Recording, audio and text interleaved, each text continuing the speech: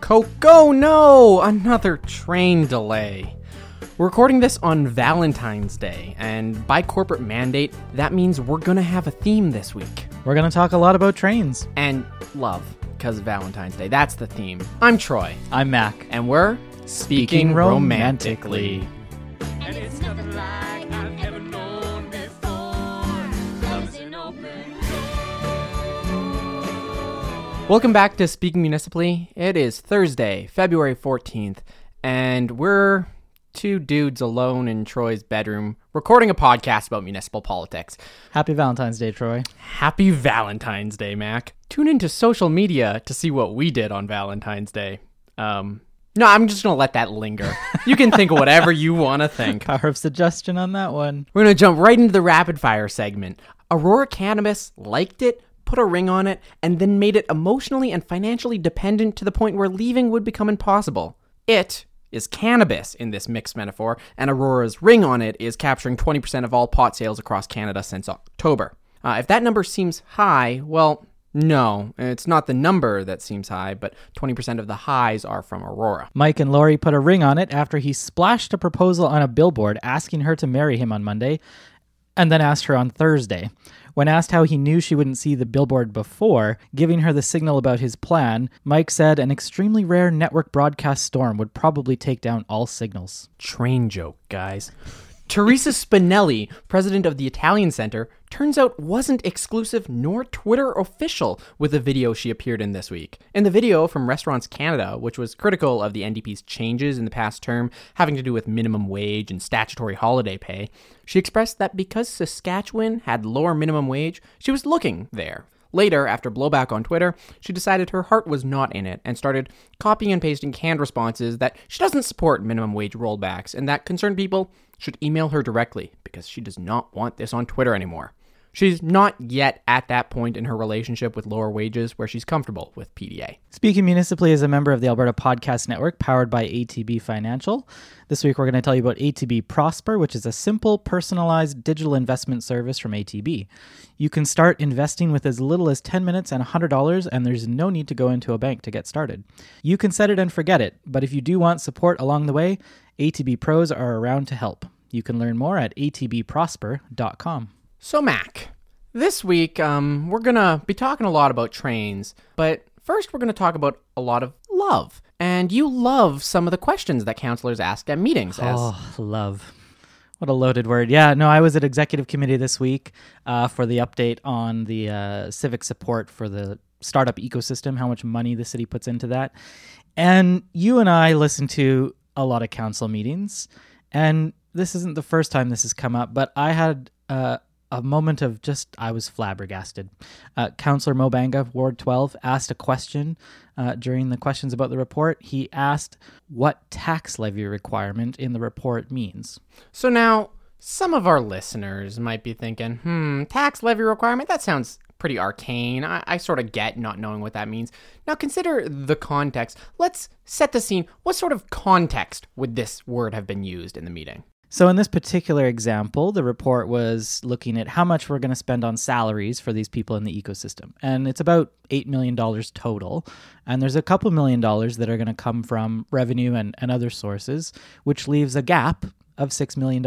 And the report said that gap will be made up with a tax levy requirement. So now, most of us are probably thinking that means it's the requirement that needs to be made up from a tax levy. You need to get that money from general taxes by raising taxes.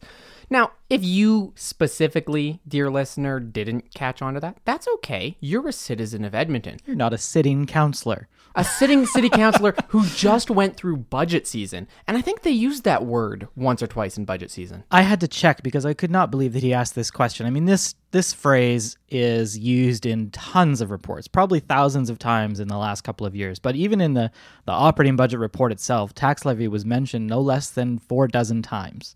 So if he's asking now what this means, what does he think he voted on in December?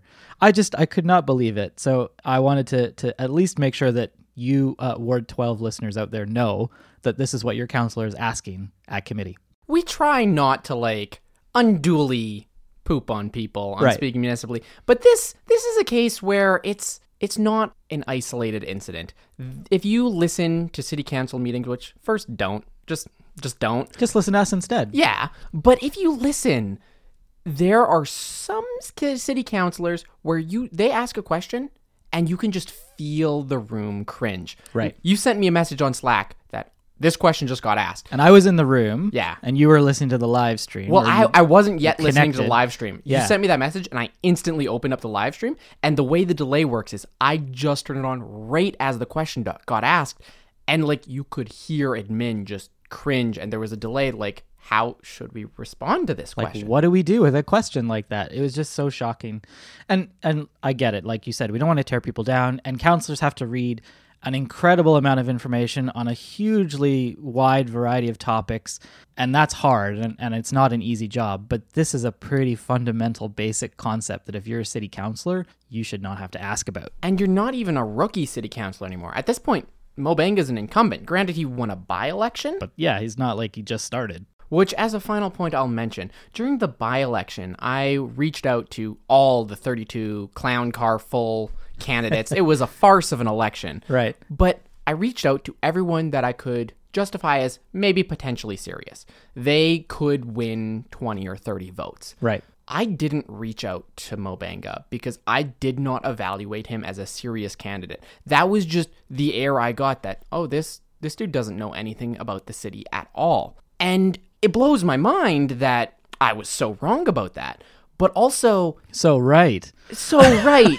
His questions very much reflect your assessment, I think. Not just at this council meeting, but over time, listening to him ask questions, it's quite shocking. So the last point I wanted to make on this is last week we talked about good old John D from Ward 3, friend of the podcast, and he had some questionable judgment around finances. This week we've got Mo Benga asking a question about what a really basic financial concept means. I don't know how we're supposed to expect our council to fairly and accurately and intelligently question administration about decisions related to our taxpayer money when this is the situation that we find ourselves. So I'll just issue to the city councilors that are listening, because I know you are, a little pro tip from Troy. When you think grandstanding when you're speaking to the motion, when you think that's the point where you're impressing people, it's not. It's during the questions where you impress and unimpress us, so put more effort into that part, pretty please. We'll move on though, and this is another topic that when I saw it on the list, you're like, well, Troy, we'll talk about this, but you might say, why do I care? Right. So what happened with Edmonton Global Metropolitan Region Board, whatever they're called these days? It's a bit of a conflation. So Edmonton Global, not to be confused with Global Edmonton.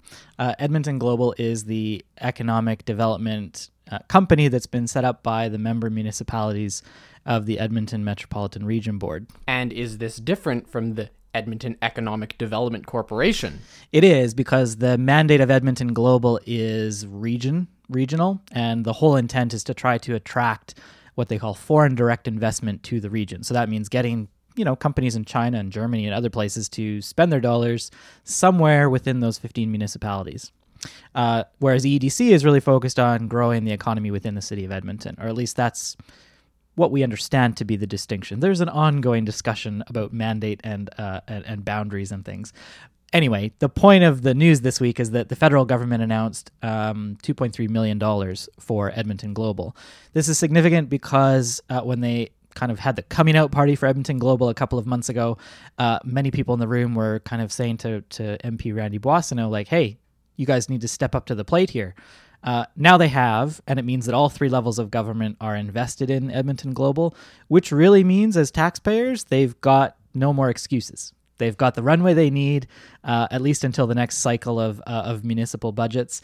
So they got to deliver. And the target they have is $3 to $4 billion of new investment per year, which is going to take some time to ramp up to. But if they want to be able to capitalize on Edmonton being the second fastest growing region in Canada, they should now have the runway to go and do that. I appreciate that because, again, no, it's not an interesting topic, but this is the last time we'll hear about an uninteresting topic. At this point, it's make it or break it. If they don't deliver, that's a story. And if they do deliver, that's a story. But there's no more ramping up to consider delivering in the future. It's Right. do And or die. Ideally, we won't actually hear about Edmonton Global. We'll hear, some big multinational is opening a new facility in the Edmonton region or has invested a bunch of money here. And that will have been because hopefully of the work of Edmonton Global, but not necessarily about them. They're not the story. Amazon's not in New York anymore as of this week. It's a possibility. Who knows? We got a nice Northlands Coliseum sitting real empty for you, Amazon. I think we need to move on to, I hate these segments where speaking municipally issues a retraction.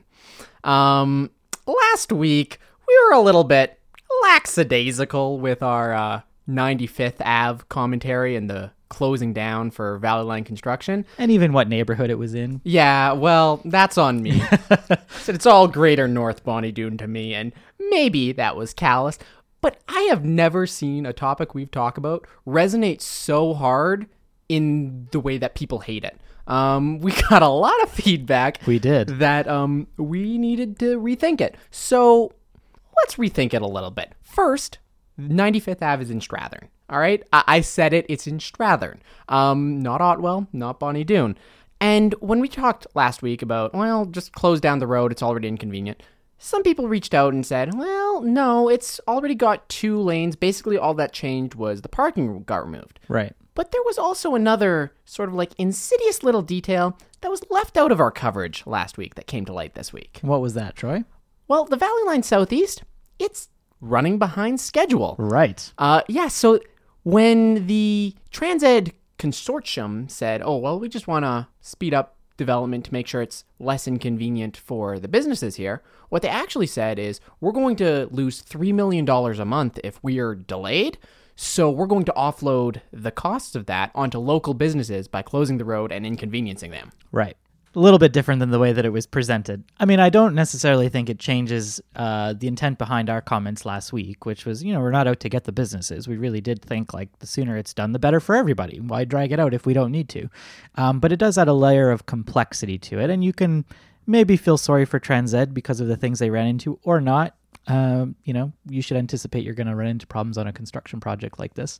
But it's important to recognize that you're right. It's not as simple as just helping out the businesses. There's another reason. Also, we mentioned last week that we thought it was peculiar that TransEd had this power to close the road. Right. And it's even worse when you consider, okay, TransEd is the one facing penalties, and they have the power to basically unilaterally make these decisions that monetarily harm the businesses on the route, just so that they can financially benefit themselves. When we talked about the advantages of a P3 contract, of which there are very few, in my opinion, we'll get to that later, but the advantage of a P3 is that we offload the risk to private corporations. But now if private corporations can instantly, with a snap of a finger, download all the material repercussions of that risk onto local businesses in the area, suddenly there is no advantage to a P3. Right. We have now just, instead of the city itself taking on the risk, we have had local business owners are now the risk takers of municipal infrastructure projects, and that's not a comfortable place I'm in. The other thing that came up related to this week was, of course, what's happened in Montreal, where they've actually passed a bylaw where they can compensate businesses that are impacted by, the few largest construction projects if they're able to show a decline in sales over the period of time that is within the rules. And apparently Andrew Knack, I don't remember this, but he made a motion about this last year, and it was defeated 9-4. Oh, it wasn't just defeated, it was smacked down, volleyball spiked right down his throat. The mayor stood up and said, I cannot believe you're bringing this up. Pandora's box, I think I heard Councillor Henderson say. Yeah, the basic justification is, if we compensate businesses for this, what else are we going to compensate them for? Which, sure, slippery slope is an argument, but using slippery slope as an argument is a slippery slope. And that was the sole justification of council, is they didn't want to engage the slippery slope. But, another jurisdiction has done it. Right. Maybe it's something we need to consider, because if we're going to proceed with LRT projects, which benefit the entire city, and there are specific small businesses being materially affected by that, I think it's our responsibility to help those businesses out. And at least look into it. Yeah. Right? We could at least do some investigation to see how this might fly in Edmonton. Because one of the businesses affected is Juniper Cafe, which I don't know if you've ever been, but it's tasty. I enjoy it. I don't want it to close. But that's the Valley Line Southeast. And there's more Valley Line news this week. I'm just looking at our document, and you put a lot of notes in here, and there's a lot of words and acronyms that Troy doesn't necessarily understand. So, Mac, take the lead and educate me. What's going on with the Valley Line West? So I wanted to talk about this a little bit because of the P3 comments that you made, and that we'll make more of, I'm sure, right away. The Valley Line Southeast we built as a P3 project, and there's basically just three different types of P3 project. There's design, build, finance. There's design, build, finance, maintain, and design, build, finance, operate, and maintain. So what that means is you have private partners that take on those portions of the project. So they'll take on the design work, the build work, and they'll bring financing to the table, as you said earlier, to lower the risk for the city. In the case of operations and maintenance, they then also look after the line once it's built. I'd like to interject and mention, typically in the past several decades of building infrastructure, we've never used P3s. It was always just the city built it. Right. The reason Valley Line Southeast was P3 was the Harper government said, if you want infrastructure funding, it needs to be a P3, full stop. Essentially, I mean, the council, kind of had other reasons, like maybe we're going to get better value for money, or maybe we're going to reduce the risk. But really, it was if we wanted to access federal infrastructure money, it had to be from the P3 fund. And that was, I think, really the key reason that led us down the path of a P3. So Southeast is the full P3. Design, build, finance for a 5-year contract, and then a 30-year contract for operations and maintenance. So this is what TransEd is. They're the consortium of private entities that came to the table to win that contract. So Fengate Capital Management, for instance, is the finance part of the acronym DBFOM. So now we get to Valley Line West. We've had commitments of money from the provincial government, which is great. The city's moving forward with this. In August, Mayor Iveson basically said, nope, we're not going to build a P3 for the West, and then had to backtrack on that and say, well, actually, I shouldn't have said that. It'll actually have some complexities. And the reason that we've got complexities on the West is because it's one continuous line, right? From Southeast all the way to the West. Same train, same line. We think of it as two lines, it's Mill Woods to downtown, then downtown's to Wem. The line is actually just Mill Woods to Wem. Right. So now we're coming to how do we decide how to build Valley Line West? What should we do? So administration this week recommended that we do design, build, finance. So the simpler version of what we've did with the Southeast line. And the reason they suggested that is because it would allow them to have an operations and maintenance contract come in later, which they see as an opportunity to maybe evaluate how TransEd is doing operating the Southeast before we commit to them for the West.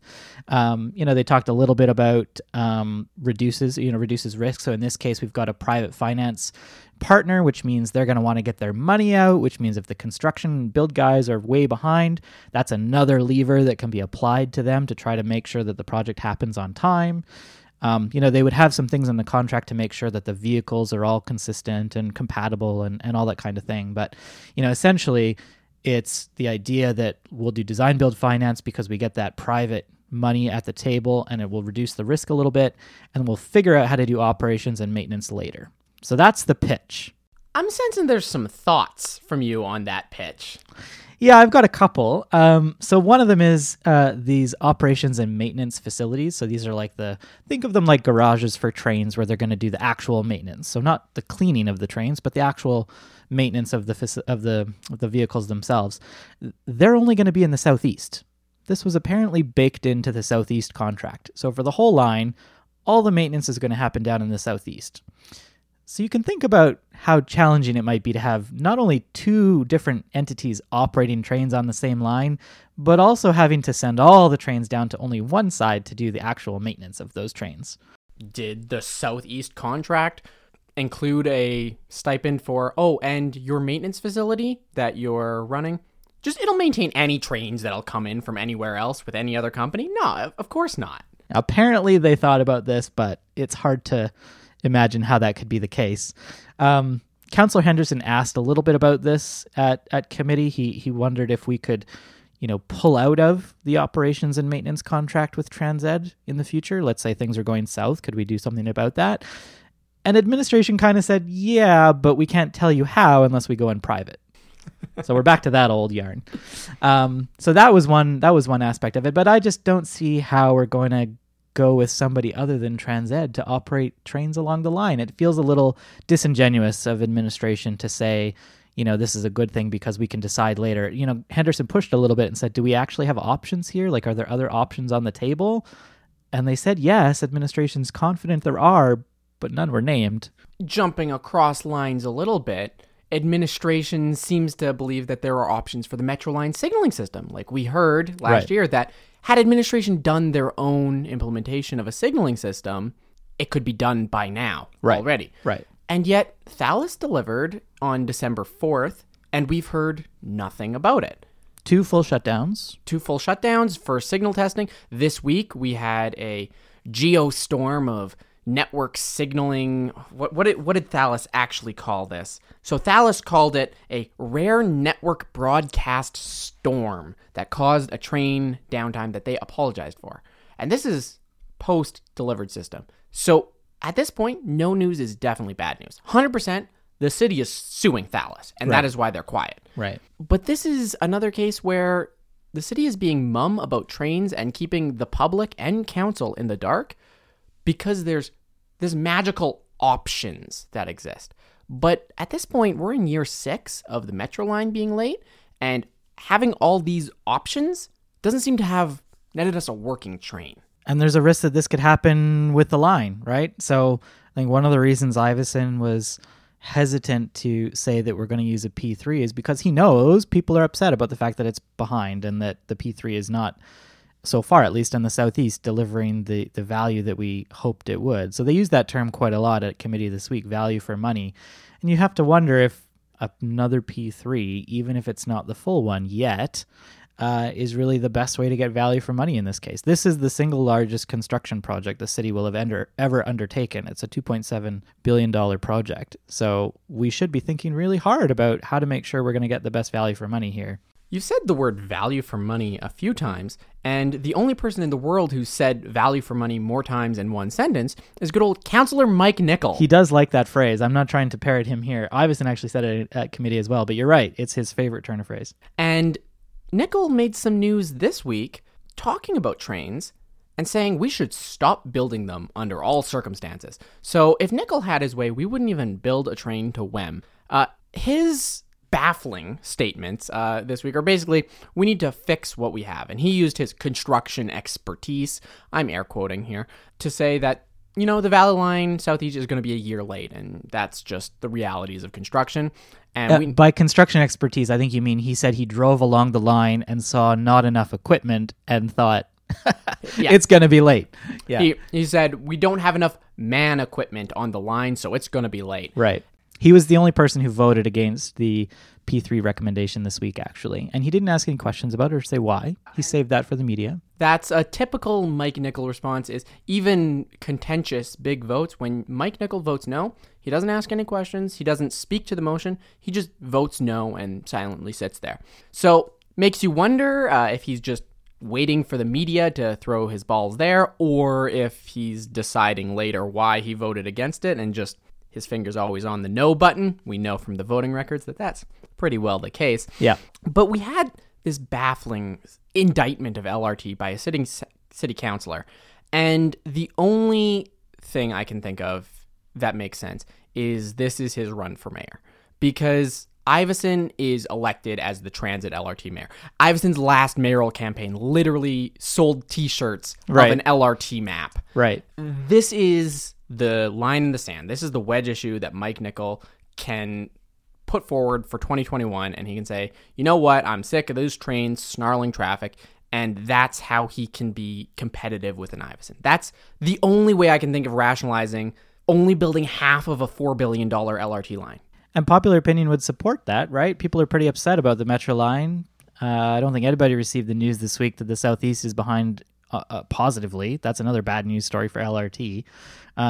Maybe you're right. Maybe there's something to it. I mean, it's nonsensical though, right? You don't complete one whole line before you start the next. These things go in waves, and you've got to get going. Like at committee this week, they were talking about already doing utility relocation for Valley Line West, to try and get ahead of it so that construction can happen at least somewhere close to the construction timelines that the P3 partner is going to suggest. So, it doesn't make sense to just stop and wait till one's completely done to do the next one. But maybe you're right. Maybe it's a bit of a wedge issue. For some reason, Councillor Nickel doesn't believe that the train to Wem is going to be successful, so he's trying to get in front of that. But to not have a train to Wem, like, it just seems absurd. It's always seemed absurd that we haven't had a train to Wem. Right. It seems like a very obvious line for us to have. To have finished all the detailed planning work, we've already eminent domained some property. Right. United Cycle, or not United Cycle. Western Cycle, they're closed because we took their land. This is a train that's already rolling. Right. And that metaphor is apt. Committee, in addition to recommending that we go ahead with the proposed design, build, finance, P3 also approved another $30 million for conceptual planning work that you're talking about. So the next thing is for this to go to full city council for approval, and that'll be when they get back from break, probably February 26th or 27th. So I want to jump a little further on, as long as you're done talking about trains. That's enough P3 for one night.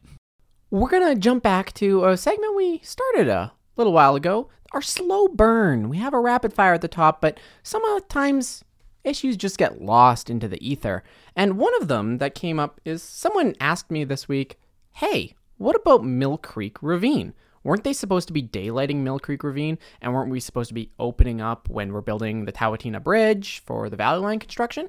To which I responded, yeah, that was the plan. So what did happen to that? Right, you mentioned it tonight, and I'm like, I hadn't thought about that. But that's a good question. So we looked into it. Yeah, I'm reading detective novels, and oh boy, did I like being a private detective Googling.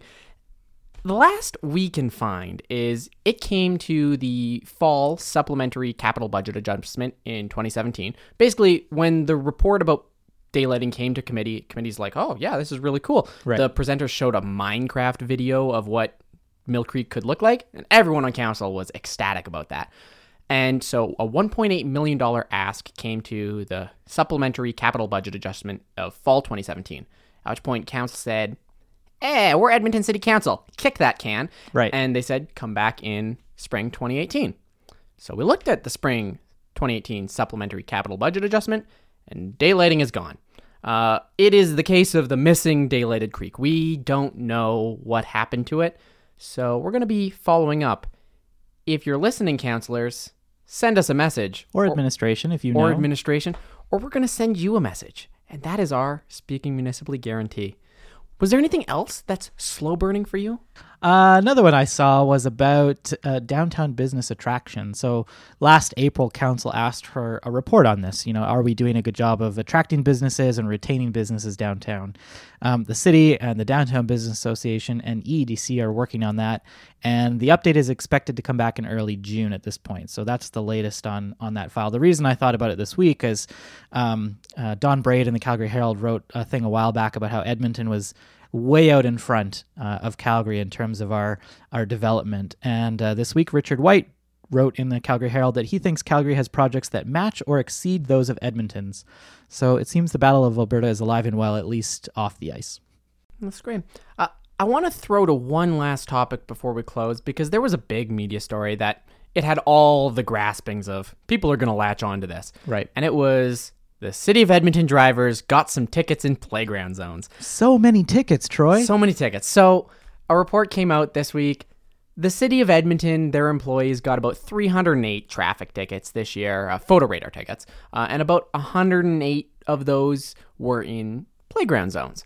And about 75 of those were from ETS drivers. So, you had council saying, well, this isn't good modeled behavior, and Right. Waving our finger. This is so not a story at all. So one of the things I do recreationally is aggregate photo radar data. Some fun facts about the photo radar system. There are 300,000 unique license plates every year that get a photo radar ticket, which equates to about 30% of the Edmonton metropolitan region population. Right. So if you're an Edmontonian, chances are if you're in a room with 3 people, one of you's getting a photo radar ticket. The City of Edmonton has 15,000 employees, and 300 of them got a ticket. I think, contrary to Nack's comments, this is the definition of modeling good behavior. They're significantly above the average for behaving well in our traffic zones. So, everyone, not a story. Not a story. Not a story. That's why it's at the end. Also, at the end, advertisements, because we're a proud member of the Alberta Podcast Network powered by ATB. And you know, members of this network, they've been doing live shows. We had a live show just last weekend, Let's Find Out. Chris Chang-Yen Phillips, the former historian laureate, he did a live show focusing on how nature shapes us. And it's going to be the kickoff point for his new season, all focusing on the single topic of how nature shapes us and how we shape nature in return. It's going to be a really interesting season, I think. I love Let's Find Out, so listen to that. And coming up on March 17th, the That's a Thing podcast, hosted by Karen Unlind and her daughter Elizabeth.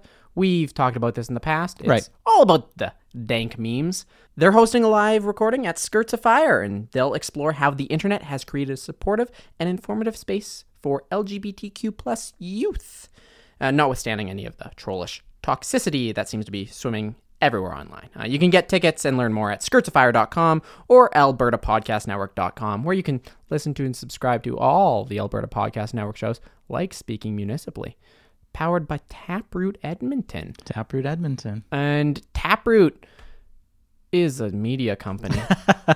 We are excited to be sponsoring the upcoming season of Let's Find Out that you just mentioned. So we're going to help Chris make some really good episodes exploring questions that people planted in our real physical story garden at that live event. That was pretty fun. You can plant a question, a seed in our virtual story garden if you like. You can become a member at taprootedmonton.ca and let us know what you're curious about. Until next time, I'm Troy, I'm Mac. and we're speaking romantically. And I've been told. Can I say something crazy? Will you marry me? Can I say something even crazier? Good old John D from Ward 3, friend of the podcast.